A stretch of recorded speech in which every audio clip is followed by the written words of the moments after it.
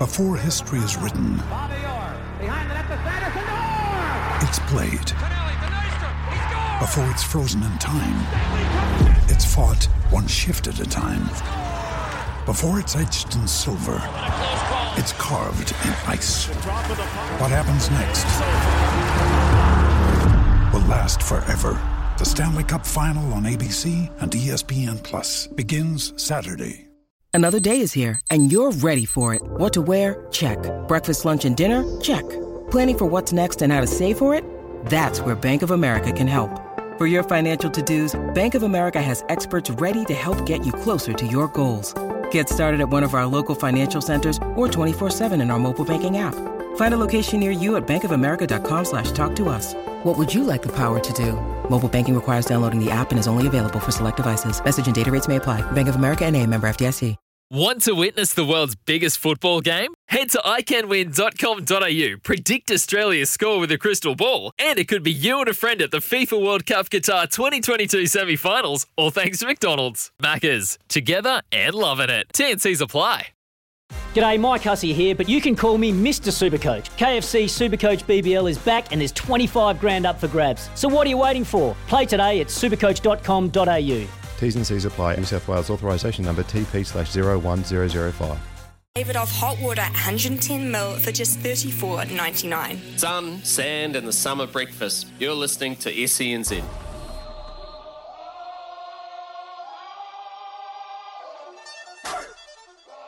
Here comes the, y'all don't really want it like. This is Joe Burrow's first year.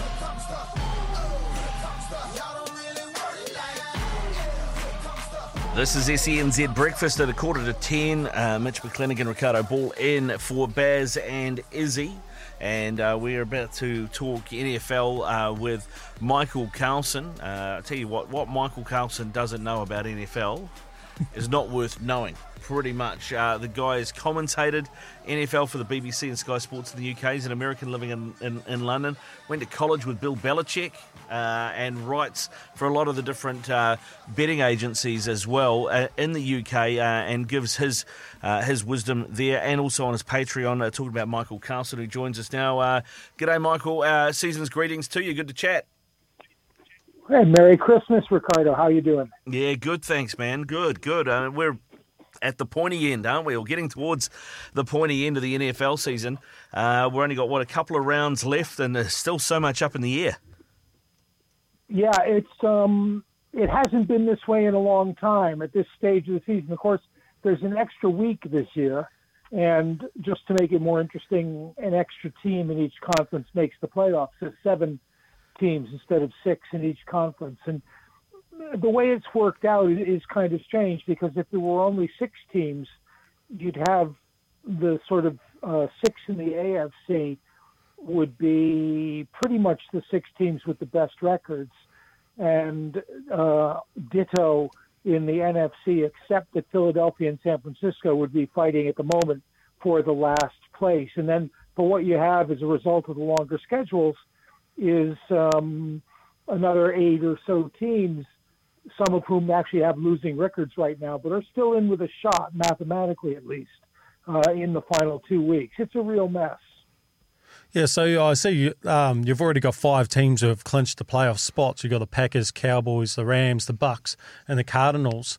Who do you see filling up those last 7 spots? Yeah, now, in the NFC, the Cardinals have clinched a spot and the Rams have clinched a spot. One of them will win their division. But, of course, because there's 7 teams in the playoffs now, only the top team will get a bye.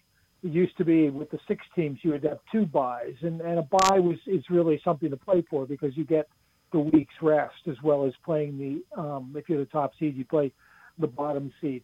It looks to me like San Francisco is the better team than Philadelphia, but the Eagles have a fairly easy. Well, they play Washington and Dallas, and San Francisco play Houston and the Rams. So they'll probably most likely stay the same in the same positions as it goes in. The Saints are playing tonight, against Miami. But the Saints are using the fourth starting quarterback they've used this year, a rookie called Ian Book.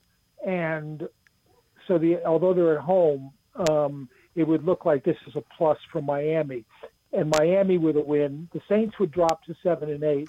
Miami would go to 8-7, which is the same record as the Chargers and the Ravens in that pack, chasing the top 6 teams or 7 teams in the AFC, where Kansas City's the only team that's clinched a playoff spot in the AFC. They've also won their division. The Titans have all but clinched their division because they hold a tiebreaker over the Colts. The Bengals, I think, are most likely to win the North, and Buffalo has the tiebreaker over New England in the East, but with Miami, if they win tonight, right behind them. So that's going to be an interesting one to follow as well. But it's also looking like, if you're looking at the teams and the odds, you're probably thinking at this point Kansas City has reestablished themselves after a really shaky start to the season as the best team in the AFC. In the NFC, it's probably either Green Bay or Tampa, which would make an interesting playoff matchup if they meet, because you'd have Tom Brady against the relatively young, in his terms, Aaron Rodgers, so sort of 44 years old against 38 years old as the two quarterbacks. It's interesting you say, Michael, about teams who didn't start the season well. The Packers have got the best record in the whole of the NFL at 12-3. Yeah, if we dial it back to round 1, remember they absolutely got smoked by New Orleans. What was the score there? 38-6, something along those lines, wasn't it? I mean, it's amazing how they've turned it around. Yeah, and that, I think that to me was simply a case of Aaron Rodgers turning it on. There was an awful lot of dissatisfaction there in Green Bay over the summer. Rodgers kind of, making it plain he didn't really want to stay there for a long time, and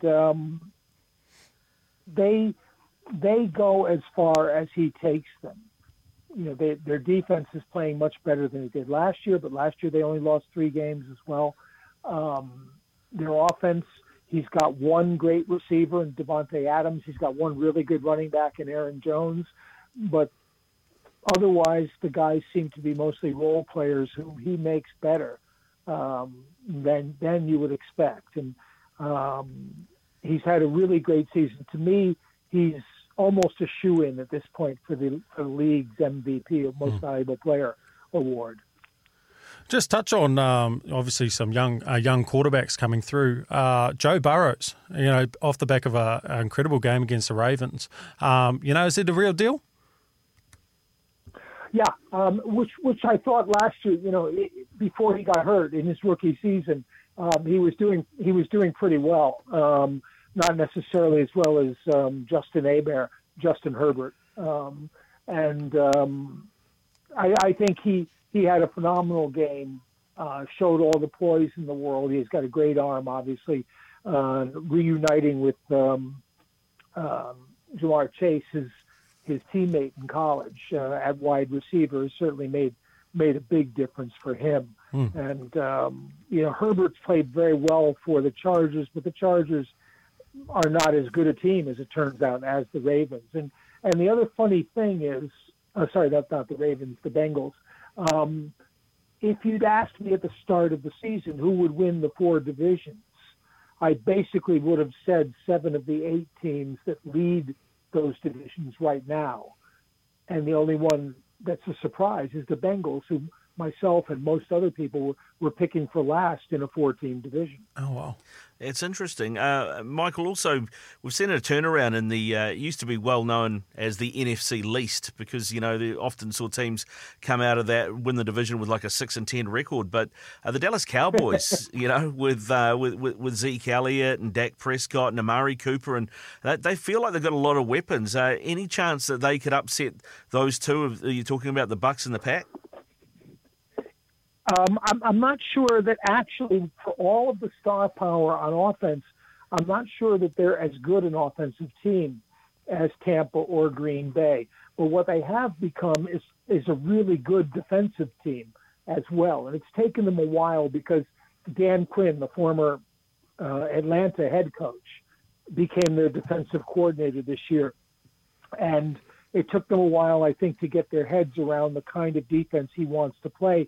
And also, they have the player who will undoubtedly be the defensive rookie of the year in Micah Parsons, the rookie linebacker from Penn State, who basically... The Kenners Hire phone line. Call Baz and Izzy anytime. 0800 150 811.